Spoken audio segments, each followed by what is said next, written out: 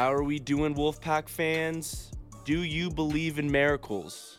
That's what happened Friday night as we took on Purdue. This is Pack Center. I am Austin Paschke, joined by my co-host Tyler Seth. It was a special night in Mackey Stadium on Friday night. If you weren't there, I'm sure you saw on social media what happened. We beat Purdue by a score of 34-31.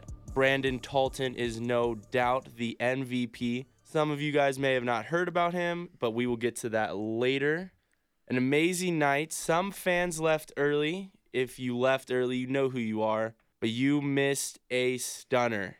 Everyone knows where they were at when Brandon Talton kicked up through the uprights. It was magical. It was. I was going to say, it's hard not to see it. We get shout-outs from ESPN, Bleacher Report, Bleacher Report College Football. I think there was a ton of others, too, that I'm missing. But, yeah, those are some of the big ones. And it was pretty cool to see all the interaction on Twitter that night after he kicked it and everything that ensued after. So that was a really cool thing to watch as well. CBS Sports was all over posting us. We got number 3 and number 9 on ESPN's top 10 of the night.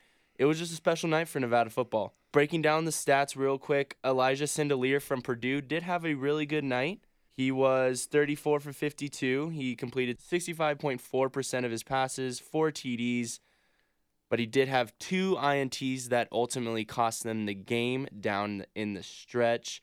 Carson Strong started off a little slow, but he got his college legs under him. It was his first collegiate game. He was 3 for 51. He completed 58.8% of his passes, threw for 3 TDs. Clean game from Nevada. No turnovers, no fumbles, no interceptions by the redshirt freshman. It was a really good game. It was a fun game to watch, not in the beginning, but it was a fun game to watch coming down into the end. Tyler, what are some takeaways from this game going forward into Oregon? I think the biggest surprise for me was seeing Carson drop back in the pocket and throw the ball 51 times. I think a lot of fans expected him to throw the ball, but I don't think 51 was a number that really popped into anyone's head whatsoever. Personally, I was thinking around maybe 25, 30. It's his first start as a redshirt freshman. It's going to be, a little nerve-wracking for him, but I guess he was thrust into that position when we were down by a couple scores. You kind of have to throw the ball in that position. But yeah, 51 times. Still completing his passes at 58%, which is still pretty impressive. Again, the 3 TDs, almost 300 yards passing. I liked everything I saw from Carson in the second half for sure. First half, like you said, a little shaky at first, but definitely second half is where he stepped it up. And I had no idea that Elijah threw for almost 450 yards. Yeah. During the game, it didn't really feel like it, but he was completing a lot of passes. I mean, you said 65% and the 4 touchdowns, so he definitely had himself a game, but yeah, like you're saying, those couple costly INTs were the big kicker for them. It was a quarterback versus quarterback battle. They were slinging the ball all over the field. There was a lot of passing. It was a lot of fun to watch. But my thing was, it was kind of interesting. We didn't see Toa Taua until 2 minutes left in the first. We saw a lot of Kelton Moore. We saw 2 drives, back-to-back, 3 and outs. That allowed Purdue to jump to a 10-0 lead. Everyone in the press box was kind of looking at each other, seeing what Nevada was going to do. Ultimately, the first half was not Nevada's half at all. Very, very slow start. First quarter, we were losing 10-0. The entire first half, we were down 24-7. It just was not a good start for Nevada, but then that quickly changed. We held them scoreless in the fourth to eventually win 34-31, but the ending we will get into later. The O-line looked pretty solid, actually, against this Big Ten D-line that had a lot of experience coming into the game. I think this O-line surprised a lot of people, only giving up 1 sack in the entire game. Going up against a Big Ten defensive line like this and only giving up 1 sack is very, very impressive. I was very afraid that we were not going to be able to stop this D-line, and our O-line held their own, this young O-line, and it just shows the resilience of the Pack to get this dub in this game, and it shows the resilience of Carson Strong. His first half was not very good, and there was a lot of people wondering, should we try Malik Henry? Should we keep Carson Strong? Ultimately, we kept Carson Strong in there, and he led us to victory. Obviously, the right move. He is definitely going to be the starter going into Oregon. Do we see Malik Henry in Oregon at all, or do we see Carson Strong finishing the entire game? It's a good question. I mean, there's a lot of different factors that could go into this decision. Obviously, Carson's probably going to start the Oregon game. He deserves it. He earned it through the Purdue game. I think there's a chance we see Malik Henry. The percentage, I'll go like 65%. Because I feel like towards the end of the game, if it is a blowout and we are getting beat big, I feel like Jay Norvell will want Malik Henry to have that in-game experience. So later down the season, God forbid, if something happens to Carson, he can step up already having some in-game experience this year. With that being said, I'd like to see Carson finish out the game. I think it'd be good for him to, fight his way till the end. But I do see Malik Henry coming in at some point during Oregon for sure. I think you definitely start Carson Strong, and I think you keep him in the entire game. I think Carson Strong is our future. I mean, throwing 51 times, completing 30 of those, 295 yards, and 3 touchdowns. Only getting sacked once. He was definitely poised under pressure, throwing the ball away when he needed to. I think Carson is our future, and he's going to be a very, very, very good quarterback down in the stretch. I think you play him the entire game versus Oregon and see what he can do. But to focus on this game, what was interesting about the first quarter is how mediocre this team was, Nevada was, and that's saying something. We had 3 passing yards in the first quarter, 61 in the second quarter, and we had a combined total of 5 first downs in the first half. We didn't see our first down until 2 minutes left in the first quarter, and that was only because Purdue got a personal foul, roughing the passer on Carson Strong, to give us the first down, and then Toa picked up the second first down. It was an abysmal first half, to say the least, but that quickly changed. Carson threw for 64 yards in the third quarter and 167 in the fourth quarter, picking up 11 first downs in that fourth quarter. It was very, very impressive to see what he could do, especially in that very last drive, leading this team to victory and eventually setting up what we're going to have the 56-yard field goal by Brandon Talton. But for a minute, I want to talk about a very special city, Vacaville, California. Better known as the GOAT Factory, as I'm calling it, the greatest of all time, producing only GOATs. Vacaville, California is where our star quarterback, now redshirt freshman star quarterback, Carson Strong is from. Also, Brandon Talton, who hit the 56-yard game winner. GOAT Factory is Vacaville, California. All they do is produce the greatest of all time. They produced not only Carson Strong, but Brandon Talton, who kicked the 3rd longest field goal in school history and the longest game winner in Mountain West history. It was just an amazing night for that true freshman. He didn't even know he was kicking until that morning. Just a true Cinderella story. And then after the game, getting a scholarship. The end of the game was amazing and truly magical. Students rushed the field. Could you even put the end of the game into words? I don't think so. I don't know if we could. I mean, that was something as Pac fans that we're going to remember for a very, very long time, especially, being at the game. Definitely something amazing that happened and something we probably won't see again for a while. I mean, it's pretty rare to, have that game and then have the interception and have Carson drive down the field, even with the delay of game on that last drive as well, which I thought would be our shot in the foot. And you have Elijah Cooks making some great grabs along the sideline. You have Caleb making some great grabs in the middle of the field, just trying to get into field goal range. And then you have Brandon Talton trotting out there, and a lot of people were kind of curious, who is this kid? A lot of people didn't know who he was going into the game, but that he's sure a Nevada household name after for sure. So good for him. He deserves that scholarship. And something else that's really interesting, too, was before that kick, when they iced him, he shanked it short right. And I'm sure a lot of Pac fans were kind of looking at themselves being like, oh, man, can this kid have the leg to get it 56? And then when he actually kicks the game winner, he clears it by a couple feet. Probably was good from maybe 58. So definitely good for him. Deserves everything coming his way. And, hopefully we see a bunch more big kicks from him later in the season. Yeah, I agree. That was a great play and a great drive. Eventually, Purdue got the ball with 50 seconds left. The game was tied, one has to wonder why they were throwing the ball and trying to go down the field to get the win and not go into overtime. But eventually, Daniel Brown got his second pick of the night. Daniel Brown is shaping up to look like one of the best corners in the Mountain West, if not the best corner in the Mountain West this year. Absolutely an animal. He was all over the field. 2 interceptions, like we said. Elijah Sindelier choked in the end, and then Carson Strong put the team on his back with 38 seconds left to march down the field and give Brandon Talton enough space to kick the field goal. It was interesting to see Purdue ice him, and then Brandon Talton, like you said, shank it short and to the right, but something about Mackey put that ball through the uprights on the second try. It was simply amazing. Yeah, the wide receivers, that's a good point to touch on.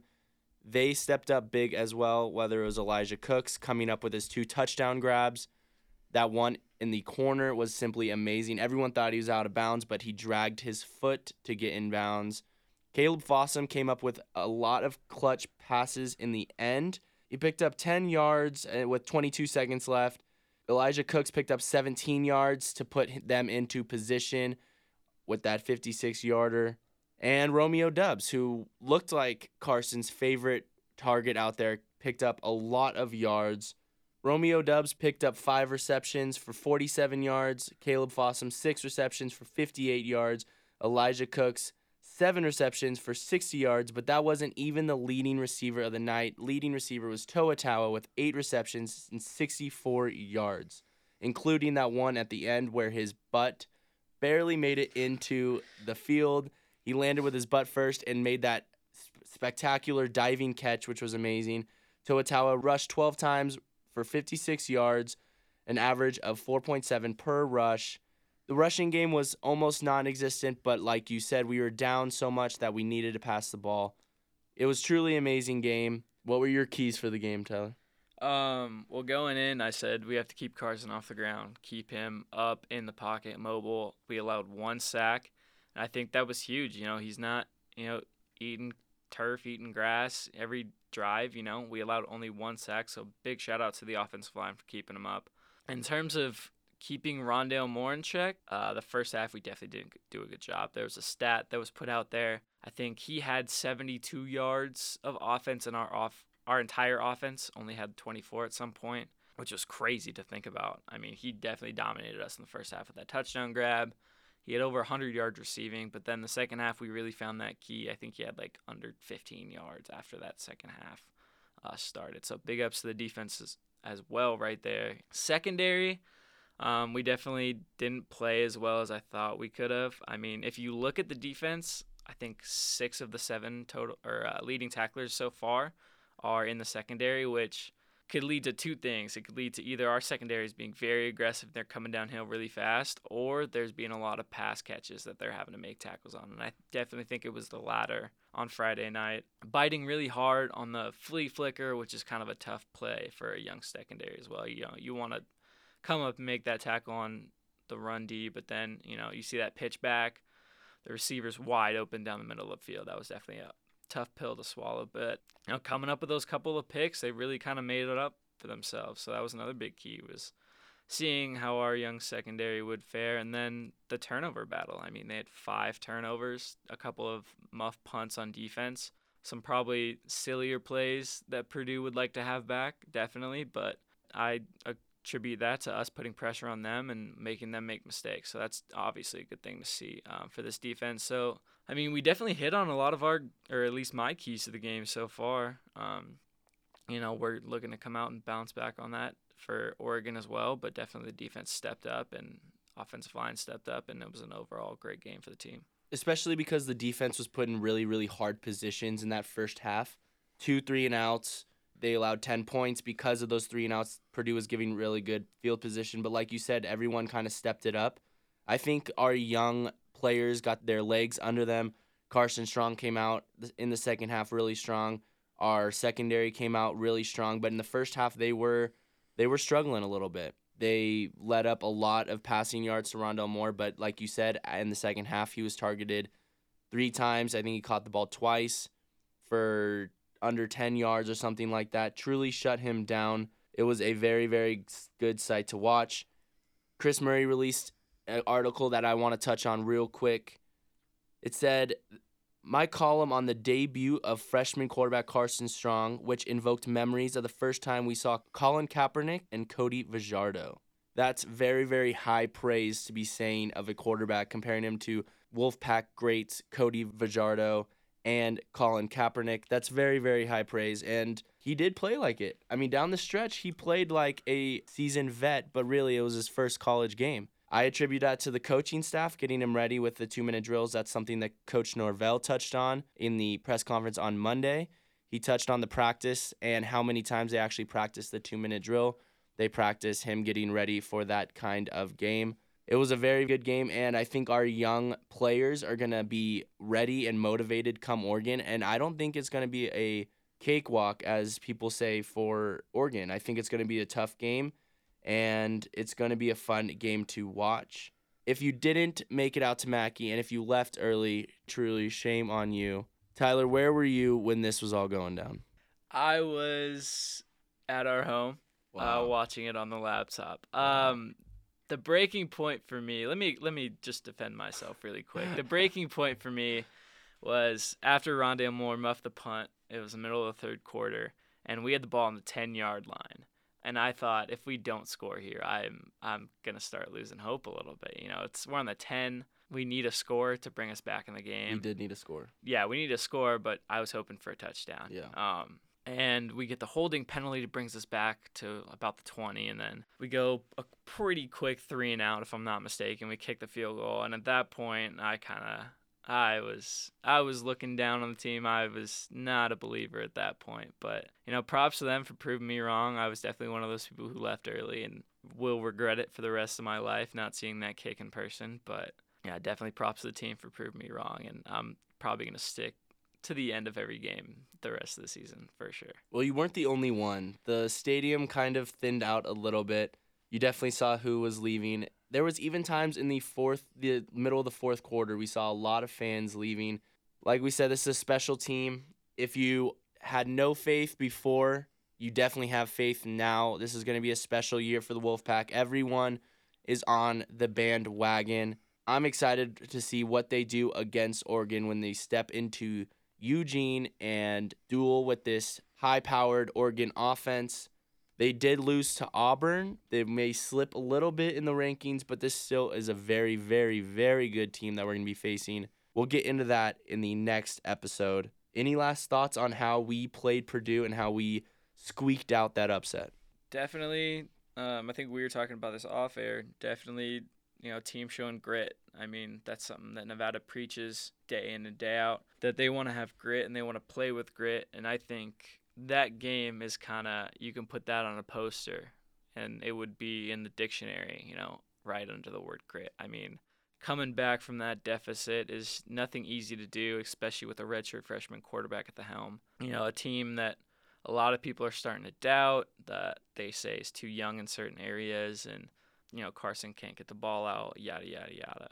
This team kind of put those people on pause for a little bit, at least. And I expect them, to keep proving these doubters and haters wrong. It's going to be a fun year for Nevada football. And then, they definitely have some tweaks that they have to, work on this coming season and for next week at Oregon. But definitely going to be an exciting team to watch. Whatever Jay Norvell said at halftime to these guys, he's got to say it every game because obviously that work, whatever adjustments they've made, it's going to be something to look out for the rest of the season. Halftime adjustments. Is this going to be like kind of a Nevada basketball team who starts really slow and then gets their butts kicked at halftime by the coach and comes back out and, balls out? So it's going to be a really interesting thing to watch the rest of the season. But definitely high hopes for Nevada the rest of the year, like we predicted, a win that a lot of people didn't predict. Yes, we did. So, yeah, props to them, and, I'm excited to watch the rest of the year with these guys. My takeaway is how clean we actually played this game. Like I said, no turnovers, while Purdue had 5. It could have been 7, but they got 2 of those fumbles back, which was pretty clutch for them. But how clean we played this game. This is a very, very young team. While we did have some penalties for a lot of yards that we could have missed, including one on the very end of the game, We still played very, very good against a Big Ten team. While this is probably the last place Big Ten team that we just played. Still a Big Ten team and still a great win for our program. And I'm excited what we could do in Eugene, Oregon while we go in there. Everyone stay tuned for our preview game of Oregon coming out on Thursday. I want to thank everyone again for listening. Oregon is up next, and let's go Pack.